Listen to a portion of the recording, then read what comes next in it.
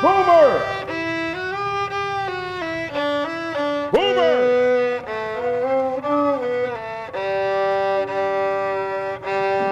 Hoover! Sooner!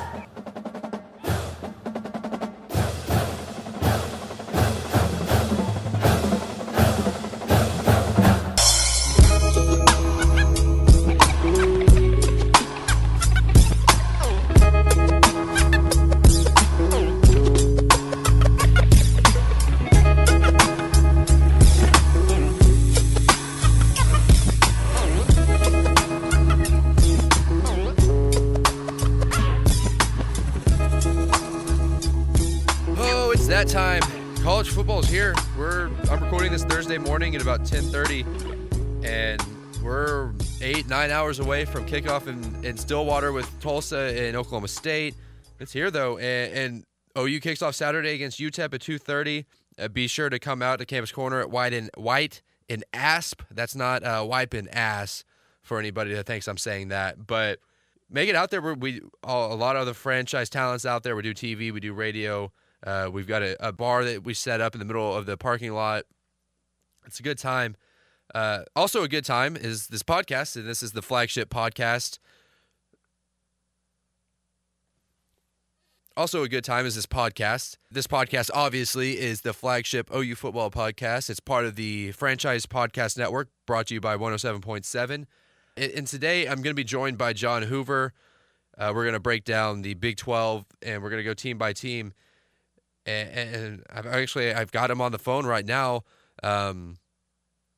So let's bring in John Hoover of the Franchise 107.9. Let's do this. I'm now joined by John Hoover. He writes for the franchiseok.com. You can catch him on 107.9 in Tulsa with Lauren Rue every day from noon to 3. First off, John, how you doing?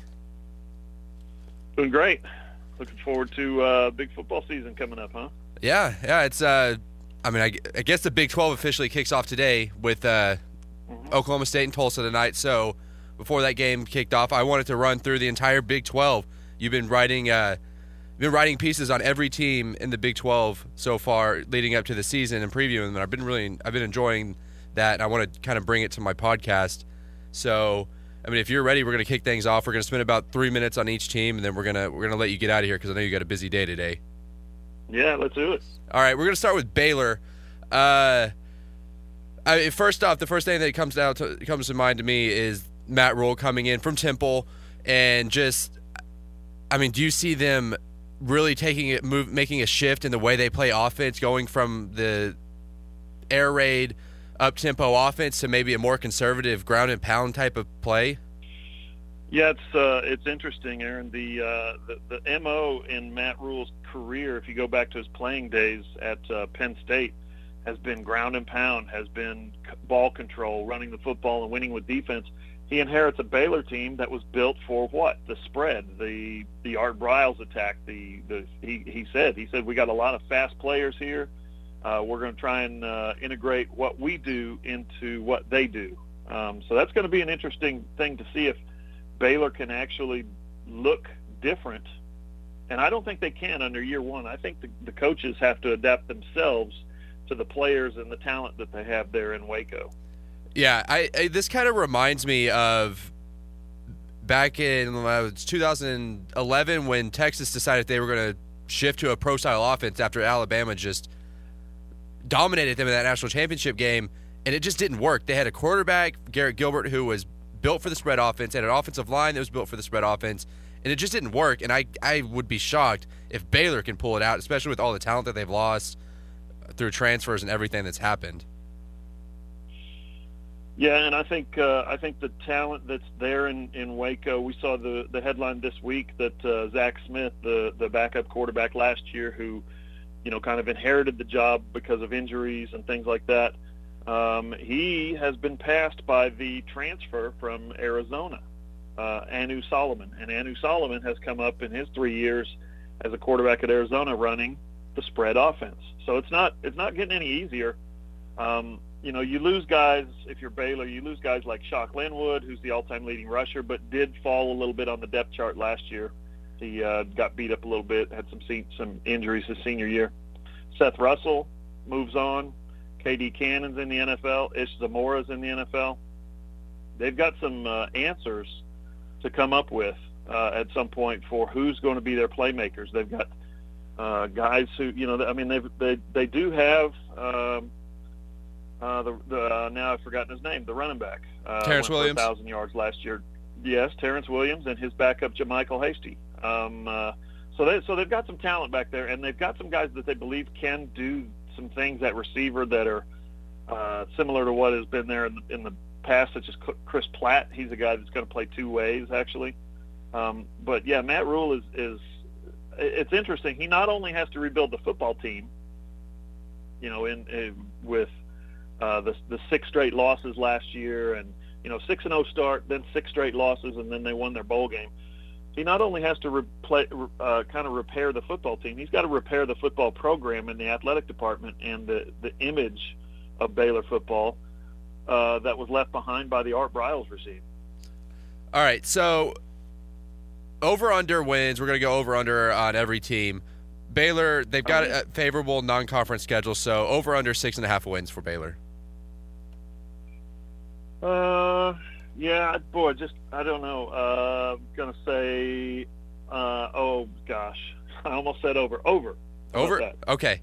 I'm going to take the under. I think they'll get about 6. They might maybe 5, but I think the non-conference they'll get a few easy wins in there.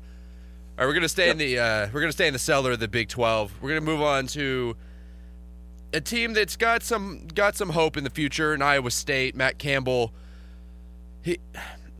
He hasn't had a great first year, but things turned around late in the season. They played Oklahoma State competitively. They played Oklahoma competitively. I mean, is it okay to think that Iowa State might be moving in the right direction with Matt Campbell, or is it just smoke like it usually is with Iowa State? No, I think there's no question that Iowa State is definitely moving in the right direction. Matt Campbell, he's got a thing about him. He's got something about him. And let's be honest, let's be realistic. Moving in the right direction in Ames, Iowa is, going 6-6. Right. That's your goal in Ames, is to go 6-6. Listen, the compelling storyline to me about Iowa State moving forward is they finish up last season with a 66-10 blowout. They just demolished Texas Tech. Most points they've ever scored against a conference opponent in school history. This is a team that has struggled to score, has struggled to have an identity, has struggled to recruit, has just struggled across the board. Now, we know Texas Tech last year was no great shakes. We know their defense is one of the worst in the history of college football. But for Iowa State to just do that it's just a sign to me. It's just a sign that this team, this program under this coach might finally be moving in the right direction. And they feel so confident about it afterwards that they took their quarterback, who's been their quarterback for the last 2 seasons, Joel Lanning, and they say, yo, man, you want to move to linebacker? And he's like, I'd love to move to linebacker. I'm tired of being chased around and getting hit. I'd like to hit somebody for a change. That's the kind of mentality that they had at quarterback the previous 2 years. Somebody who's actually a middle linebacker. Now they've actually got a quarterback. So it's going to be interesting to watch. Just his, the Jacob Park is the new quarterback. He's a transfer from Georgia. It's going to be interesting to watch his Matt Campbell's ability to take this team in another direction, because he comes from a long line of success. I mean, he knows what he's doing. So if he can win at Iowa State, I think he's done a nice job. Alan Lazard is the receiver. They've got a 1,000-yard running back, one of them from Oklahoma, Mike Warren. So they've got some talent in place that they should be able to turn this thing around. The Joel Lanning situation, that might be the only time, and given I haven't watched college football my entire life. I've probably watched it since about 2000, 2001. Might be the only case that I can remember a Division I quarterback switching to linebacker voluntarily, or, I mean, I don't know if Campbell made him, but he did it, and he's there. And then Alan Lazard, He's probably the best receiver in Iowa State history. At least statistically, he's looking at breaking all the receiving records. So Jacob Park will at least have somebody reliable to throw to in that offense. Right. All right, over, under, I'm going to keep it low for them. 4.5 wins for Iowa State. Wow, 4.5. I'm going to say under. I'm going to say 4. Yeah, I got him at 4 as well. I'm going to say under. All right, Kansas. Not coming off a first great 2 seasons with David Beatty. Got the money, though. No. Yeah, they got the money. Kansas is positioning itself smartly, I might say, for the inevitable meltdown and blow up and dissolution of the Big 12 conference. When think about this, when we talk about conference realignment, the next phase of conference realignment, we wonder, well, Oklahoma's going to go find a home and Texas is going to go find a home. What about the rest of the Big 12? Well, Kansas does have basketball. So, maybe they'll be in the Big 10. They'll be one of those teams with a really crappy football team and a really good basketball team. Hey, Kansas is just pledged $300 million to its football program, and they're positioning themselves for when the Big 12 does dissolve. They're hoping that their football program will look a whole lot better. So, hey, smart move by Kansas. Also hiring David Beatty. He is a guy that's so full of energy, enthusiasm, positivity. He's one of those guys that when you compare him to somebody like, the previous coach, some of the previous regimes there at Kansas, Charlie Weiss, for instance, at the Big 12 Media Days a few years ago, Charlie Weiss was asked what his recruiting pitch is to get kids to come to Kansas. And he says that he said that he tells kids, you think you can't play here? Look at that piece of crap over there. In other words, this other player that's trying to play at KU, he called him a piece of crap. David Beatty is the exact opposite of that. Hey, if you come here, we're gonna compete for championships. I promise you, we've got the thing going in the right direction. Everything. He's so much more positive. So kids really, really want to play for him. As usual at Kansas, question is talent. Right. I think there is one unit that has talent on this team, and it's the defensive line. I think they might be the most underrated unit in the Big 12. They were first in the Big 12 in pass defense last year, and I have a hard time believing it was because of their defensive backs. No, that's exactly right. Kansas does produce some really good defensive backs through the years that are in the NFL and make Pro Bowls. But and Fish Smith's and last year's team was a good one. But you're right. Dorrance Armstrong is the Big 12 Defensive Player of the Year for a team that went 2-10 last year. Think about that. 2-10 team produces the Big 12 preseason Defensive Player of the Year. He's a heck of a player, and he's going to. If you can, especially in the Big 12 Conference, if you can get in the backfield and disrupt things just slightly, just a little bit, if you can put a little pressure on, knock guys off their routes, get in the quarterback's vision. Dorrance Armstrong, big, tall, long arms, can do those things. So he's a guy that can disrupt a lot of offenses in the Big 12. Kansas, over under 3.5 wins. Oh, 3.5. I'm going to go over. I'm going to go 4. You're going to go 4. I'm going under. I got them I'm so optimistic. 2. Yeah. It's got to be interesting to be a fan of a football team that's optimism is 4 wins. All right, we're going to stay. Be rough. Right, we're going to stay in Kansas. We're going to move to Manhattan and go to Kansas State. And I mean, they're getting a lot of praise preseason. Some people are picking them to go to the Big 12 title game, but for me, I don't. Jesse Ertz isn't a guy that I know that I can trust to lead me from behind to win a game through the air. I mean, are you confident with Jesse Ertz at quarterback in the Big 12? I actually am, and. Not that he's going to be the next Sam Bradford or Brandon Whedon or Graham Harrell or anybody like that. He's trying to be the next Colin Klein. Colin Klein was a below 50% passer sometimes, but he sat there on the Heisman finalist podium. He was a Heisman finalist in New York City because he ran the football, because he did it effectively, because he led his team to victory. He was a great leader. That's what Jesse Ertz is trying to be. Is the next Colin Klein. He wants, and he's a better passer. Don't make any mistake what I'm saying here. He's a much better passer than Colin Klein was. Not obviously the tank of a runner, but he's a smart guy. He's deceptively fast. He's athletic, and he's a tremendous leader. Guys in Manhattan love to follow him. The question becomes who does he have around him? They had his starting center. Nivar was a guy who had to retire because of concussions. So they went from bringing back 4 starters on the offensive line to 3. That's a concern. Reed Nivar was his first name. And when you start losing pieces that you don't expect, and you go into the preseason thinking that you're going to be one thing, and things happen, circumstances happen, and next thing you know, you're wondering who's going to be the next guy. They're having to move players around the offensive line because of Nivar's retirement. Players in the receiver corps, players in the running back in the backfield. Justin Silman here from Tulsa Union is a guy that is their leading returning running back, but it appears that he hasn't yet won the job going into the preseason. I think, or into the season opener. I think Bill Snyder said he still hasn't won the job yet. So. And then defensively, K-State is what K-State always is.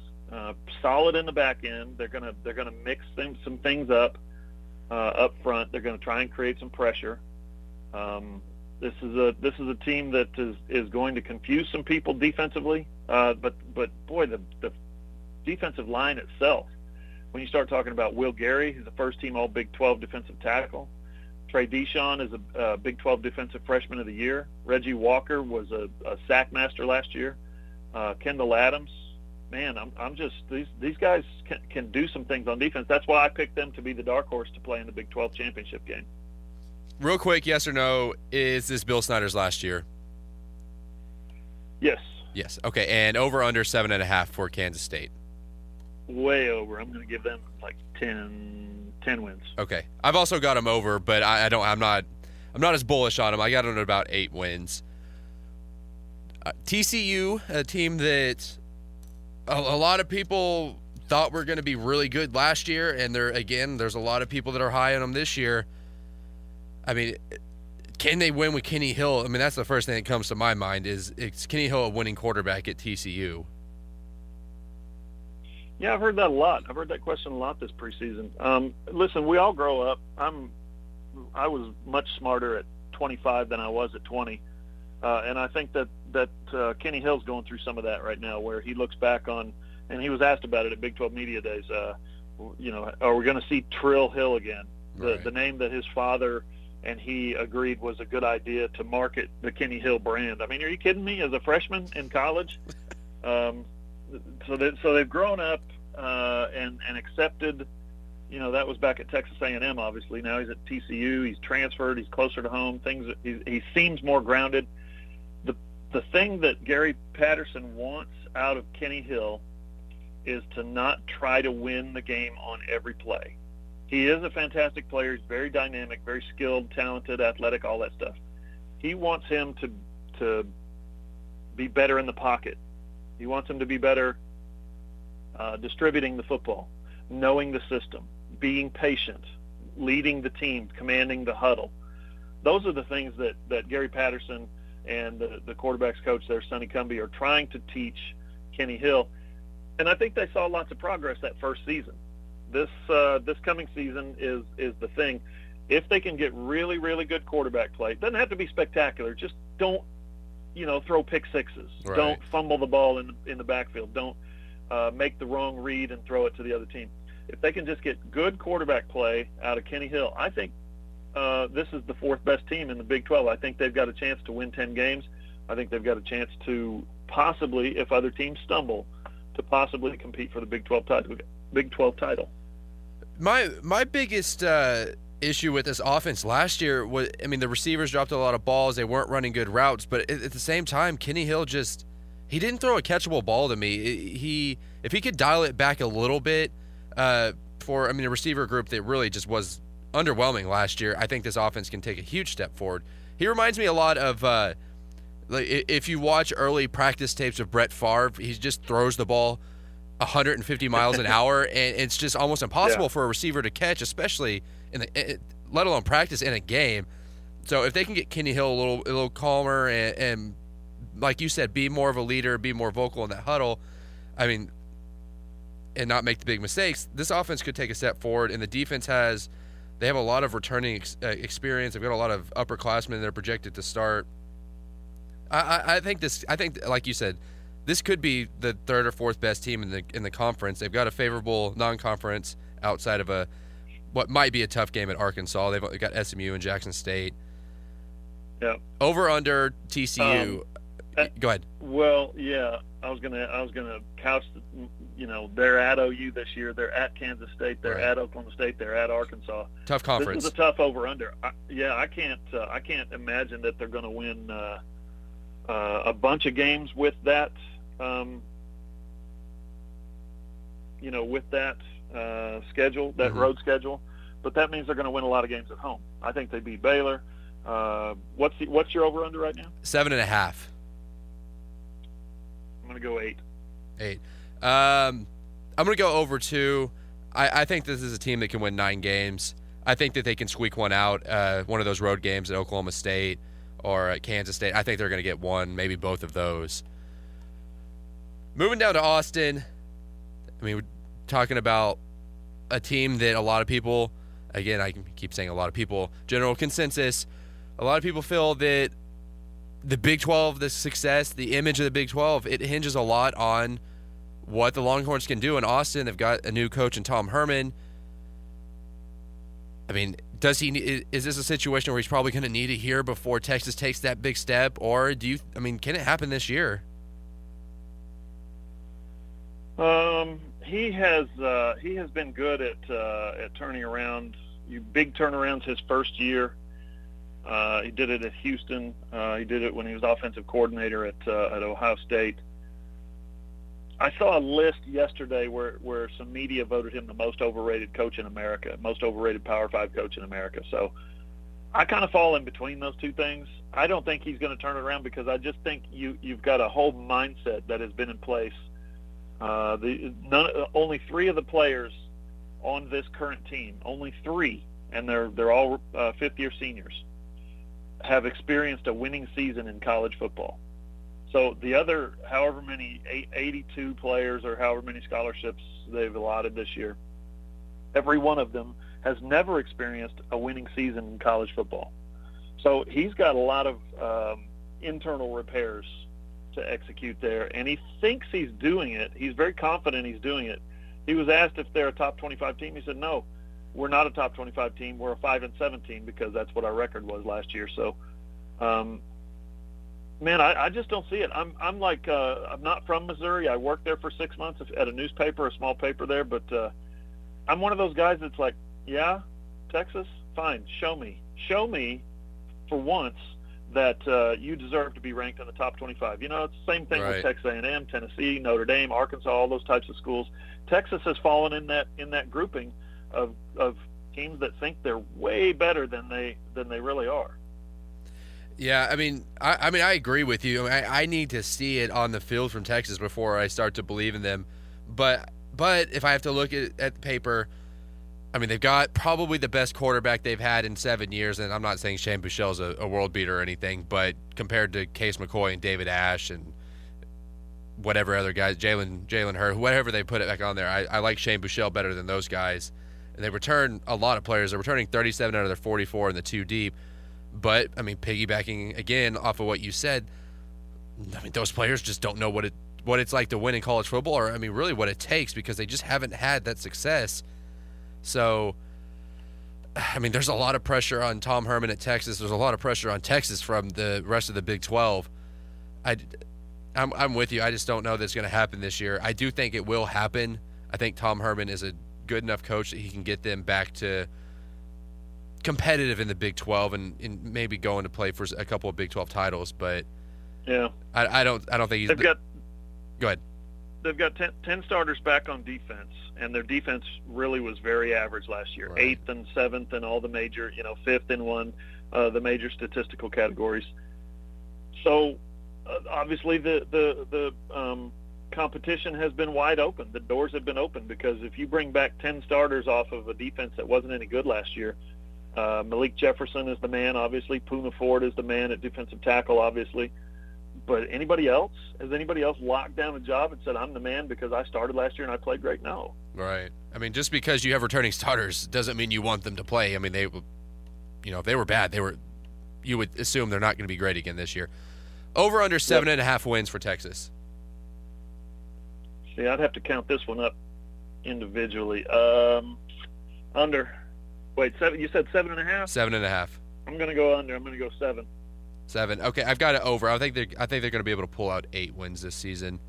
I think they'll play competitive early, and just once they get into, they've got a tough stretch from October 7th to the 21st. They get K-State, OU, and Oklahoma State, 3 consecutive games. I think that'll be a tough stretch that might end up being the thing that breaks their season. Keep it in Texas Tech. Keep it in Texas. We're going to go to Texas Tech. This might be they're going to win more games than Kansas and Iowa State probably, but I think this might be the most disappointing team in the Big 12 come 2017. Texas Tech, they were so terrible last year on defense. It would not surprise me if they lose that opener, honest to goodness, against Eastern Washington. That's how bad their defense is. They had that one game last year. They had 3 games last year where they gave up 60, almost 70 points. Just absurd. And the questions at Big 12 Media Days have turned into Cliff. I have a question for Cliff. Cliff, what the heck is wrong with your defense? Why can you not recruit anybody who can play even a little sliver of defense? It's amazing. The media that covers these guys has even turned on them. Their defense is so bad. Yeah, I mean, they should turn on them. It's ridiculous that how many teams can score 55 points, score 59 points, and lose those games. It's mind-boggling to me that this defense can be that bad, that Patrick Mahomes can throw for 750 yards and have the best game ever by a college quarterback, arguably, and they lose. And with that being said, how do you replace Patrick Mahomes? The only reason they won games last year was because of Patrick Mahomes. So, Cliff Kingsbury's on. He's on a short leash, and I would be shocked if he's the head coach in Lubbock next year. Here's a hot sports take for you. I don't expect them to go 0-12. I really don't. I mean, I don't either. Their offense is good enough. They'll beat somebody. But I'm looking at their schedule, and I'm being as honest as I can. They could lose every game. They could lose. There's no doubt. In my mind, they could lose at Kansas. They could lose to Iowa State at home, 66-10 last year in Ames. There's not a game on this schedule where you look at it and you say, well, they'll definitely win that one. There's just not. Yeah, I'm in the same boat with you. I would feel comfortable saying they could win 4 games, but at the same time, I'd be comfortable saying they win 1 game or don't win any games, just because, like we've said, the defense is terrible. They lost Patrick Mahomes on offense. This team is not going to look good. And I mean, are you in the boat that Kingsbury's probably gone after this season? Definitely gone. Definitely gone. He might not survive the season because their defense has not improved much at all. Their offense certainly hasn't improved. Nick Shimonek is a nice Texas Tech system quarterback, but he's no Patrick Mahomes, a first-round draft pick. So I don't expect whatever you got for the over/under. Put me down for the under. Okay, I had it at 5.5. I'm with you. I'm going under 2. Anywhere from no wins to 4 wins, I would not be shocked. All right, we're gonna go up to a place, a geographical location that doesn't quite fit in with the rest of the Big 12. We're going to go to Morgantown, go up in the mountains. Dana got a big extension. Whether it's warranted or not, I don't know. I think that they've always been a little underwhelming to me since Dana Holgorsen got there. I mean, are you buying this team in the Big 12? I mean, they lost a lot of players from last year, and really, I didn't think they were that great last year. I think they won a lot of close games, and you can look through all the history books. If you win a lot of close games, the odds of you being good the next year are pretty slim because you're just going to lose the flip of the coin the next year in those close games. Yeah, you could make a case that the 3 best teams they played last year blew them out. Oklahoma State, and Miami in the bowl game. I thought they were good last year. I thought they had one of the Big 12's better defenses. I will agree with that. I didn't think they were great. This team is not going to be as good. They lost a bunch of starters, as you said. They're having to remake themselves. A lot. I tell you what, Will Greer was such a great player in high school in that I never saw him play. I didn't see any of his games, but he comes with so many accolades: National Player of the Year, Parade Magazine, High School Player of the Year. And when he's seen as like a Dan Marino type who can run a little bit. He's seen as a big-armed prototype passer, and by golly, when a Mickey Mouse offense like West Virginia gets a prototype passer like Will Greer, look how things can turn around. I think a great example of that, and I said this when we saw it happen, was 2008 when Sam Bradford, when Oklahoma had a first-round draft pick in Sam Bradford, and they switched to a Mickey Mouse offense. They switched to an up-tempo, throw it 50 times a game offense. We saw NCAA records being broken, and they played for a national championship. So that's what can happen. But there are question marks about Greer, why he had to transfer from Florida, why he took PEDs, apparently. Right. There's lots of questions about that. He got a year-long suspension from the NCAA. His dad apparently going to the Florida coach, Jim McElwain, and saying, so when he gets back from his suspension mid-season, he's going to be the starter, right? And McElwain's like, what? No, of course not. I can't disrupt this team in the middle of the season. And that's why they transferred. There's questions about Will Greer. And if he can reboot himself and have a great start to his college career in Morgantown, he was 6-0 as a starter in Gainesville, so that's pretty good. But if he needs to restart, refresh, all that good stuff, I don't think he's got a ton of talent around him to do it this year. They have either. I think 4 starters back on offense and 3 on defense. Yeah, that's not gonna make for a championship.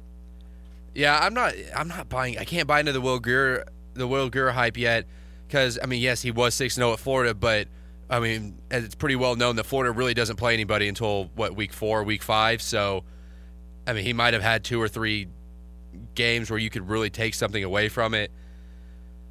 Yeah, I think this is a team that they're gonna be underwhelming this year. I'm over under 6.5 wins. Yeah, I'm gonna say over. I'm gonna say 7. 7. I'm gonna say under. I got them at 6. I think they'll finish 500 and maybe squeak into a bowl game if they get invited somewhere. All right, we're gonna move into the state that we both live in, cover the 2 teams that we were around the most. We're gonna start with Oklahoma State and Stillwater, who this might be the biggest preseason hype, the biggest expectations they've had up there since 2011, when they went 11-1, and probably maybe should have been in the national championship if you ask a lot of people in Big 12 country that they should have got in over Alabama. But like Texas, like a lot of those teams, I need to see it on the field. I need to see them live up to the hype, because it seems like every year they kind of let you down a little bit based on the preseason hype. The last year they played good. They won 10 games, but I need to see them beat OU, and I need to see them put together a great season from start to finish. Yeah, we've asked this question before about Mike Gundy. Does he have a Bob Stoops problem? Well, he doesn't have a Bob Stoops problem anymore. No, he doesn't. So now does he have a Oklahoma problem? Bob Stoops wasn't at Oklahoma when Mike Gundy was a player. But the Sooners did have quite a few All-Americans back then. So is Mike Gundy's problem himself? Is it in his head?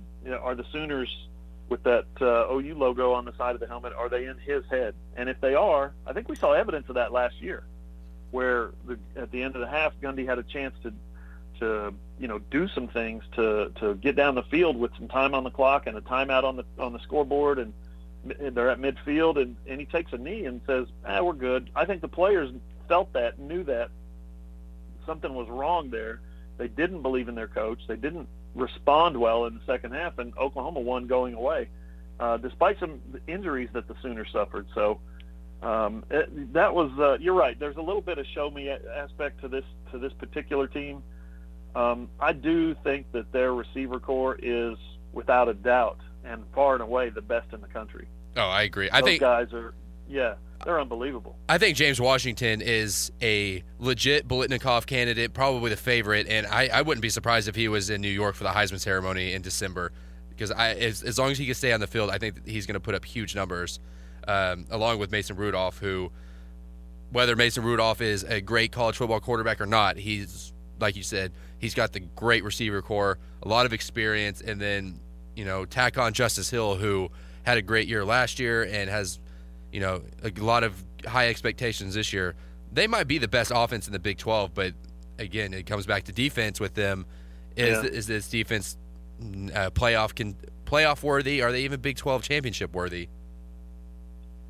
It's a legitimate question. The thing about James Washington, I'm skeptical that he's going to be put up the kind of numbers. He's got the ability. He could be a first-round draft pick, but I'm skeptical that he'll put up the kind of numbers that will get him a big postseason accolade tour. Jalen McCleskey actually led the team in receiving last year, and he's back this year.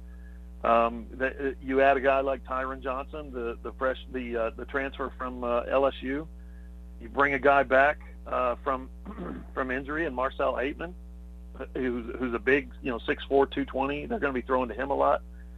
I think they're going to have to, and I've asked this, and I've asked Mike Gundy this about trying to get guys their numbers, trying to get everybody, James Washington his, and Marcel Aitman his, and Chris Lacey his. How do you do that? How do you, when you've got that many talent, it's like there's only one football. It's like the Golden State Warriors. There's only one basketball. Everybody gets a piece.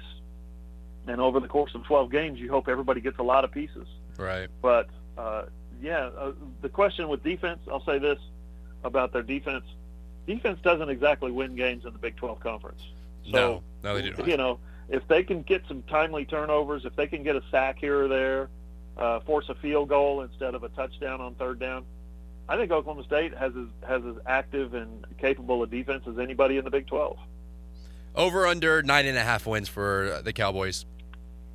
Over. I'm picking them to win the Big 12. Got them over. Okay, I got them over as well. I think they're going to win 9 games. And then last but not least, we're going to move down to Norman, who they've got the bougie, sexy facilities now that will compete with any other program in the nation. They've got a Heisman favorite coming back in Baker Mayfield. They've got a lot of key players on defense coming back. But, Baker can get defensive all he wants, but I think it's a valid question. Who are his playmakers? Does he have his playmakers this year? And are they going to find him early enough to win at Ohio State and to win the Big 12 and make a playoff run? No, that's the question.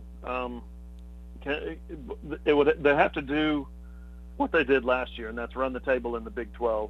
Obviously, they won't have Houston gumming things up like they did last year. Mm-hmm. If they lose to Ohio State, they're going to have to win every game in the Big 12 and the Big 12 championship to get to the playoff. A couple of notes about yesterday's depth chart released. They released the 2 deep, and there were a couple of questions that everybody has about this team. One of them is C.D. Lamb, the starting receiver. He's the one of the wideouts. He's a freshman. He's a true freshman. Another one is Jeff Badette, the guy from Kentucky who we had a great preseason. He was very productive at Kentucky. He's a backup on the other side to Jeffrey Mead. He's got 4 times as many catches in his career as Jeffrey Mead does.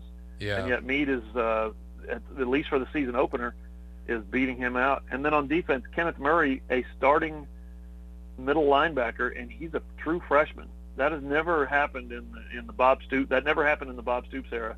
And I think what we're getting to there is that Lincoln Riley is really putting his stamp on this team and this program. That it doesn't matter if you're a true freshman. If you've got the ability, I'm going to trust you. Now there may be some things that Lincoln Riley learns along the way, like you don't really trust a true freshman at middle linebacker, or you don't really trust a true freshman at your punt return because of a big game situation. He fumbles at the horseshoe, and Ohio State marches in for a 14-0 lead. that's when Lincoln Riley grows as a coach. You know, if something like that happens. But if something like that doesn't happen, you know, then he for sure has put his stamp on this program. The question is, does Baker Mayfield have enough playmakers around him? I mean, those three guys that are in the NFL right now, they're in the NFL right now for a reason, because they were fantastic. They set records at OU for a reason, because they were extremely talented players. They're that much talent in 1 year, I don't know if you can just plug guys in and say, okay, we're going to win another Big 12.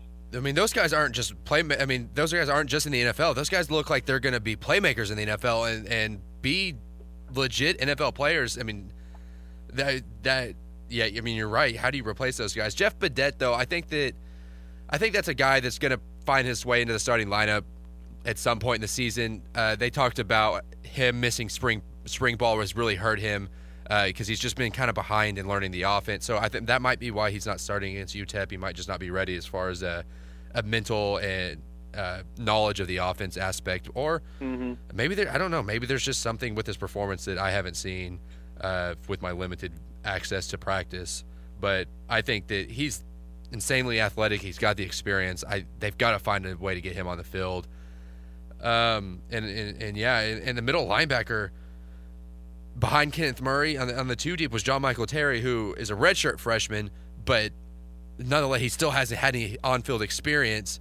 So moving to a 4-3, that middle linebacker is usually, I mean, he's the quarterback of your defense. So, I mean, Lincoln, like you said, putting a lot of faith in his young guys, and I mean, you've got a tough game week 2 in Columbus, and to ask these freshmen to have big impacts in the game, it's going to be tough. But I like them.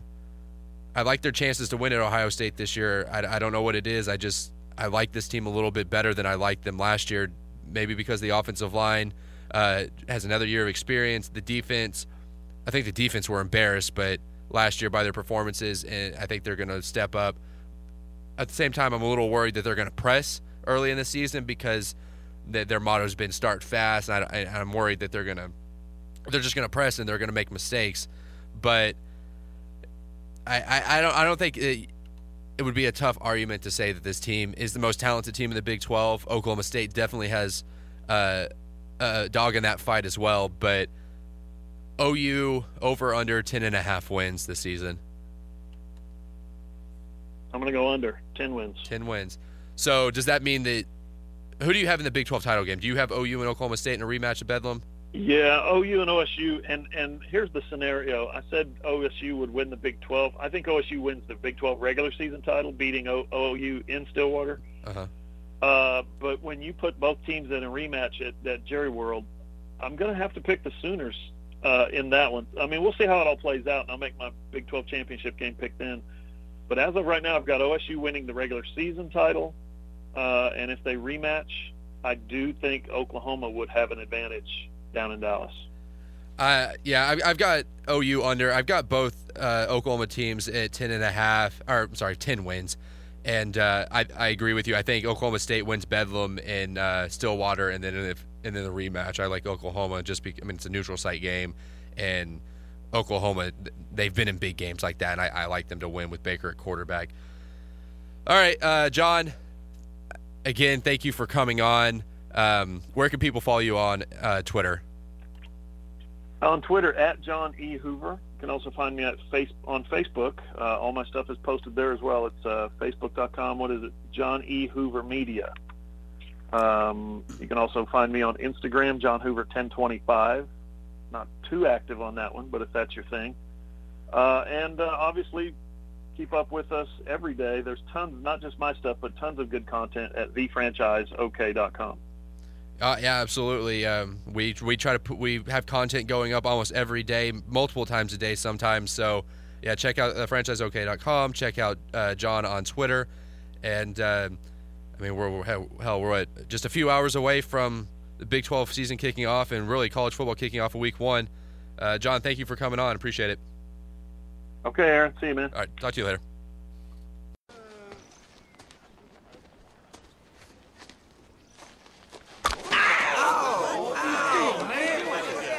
He poked me in the eye.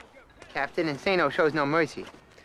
I want you to visualize all those people that have been mean to you, and then I want you to attack. I want you to visualize and then attack.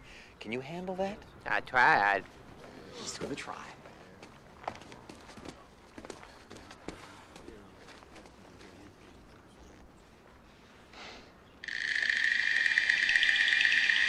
What's the matter with you, boy? You too stupid to do what your coach tells you?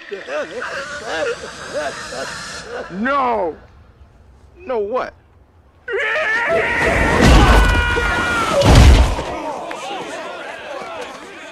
I didn't mean to hurt you. Coach told me to pretend.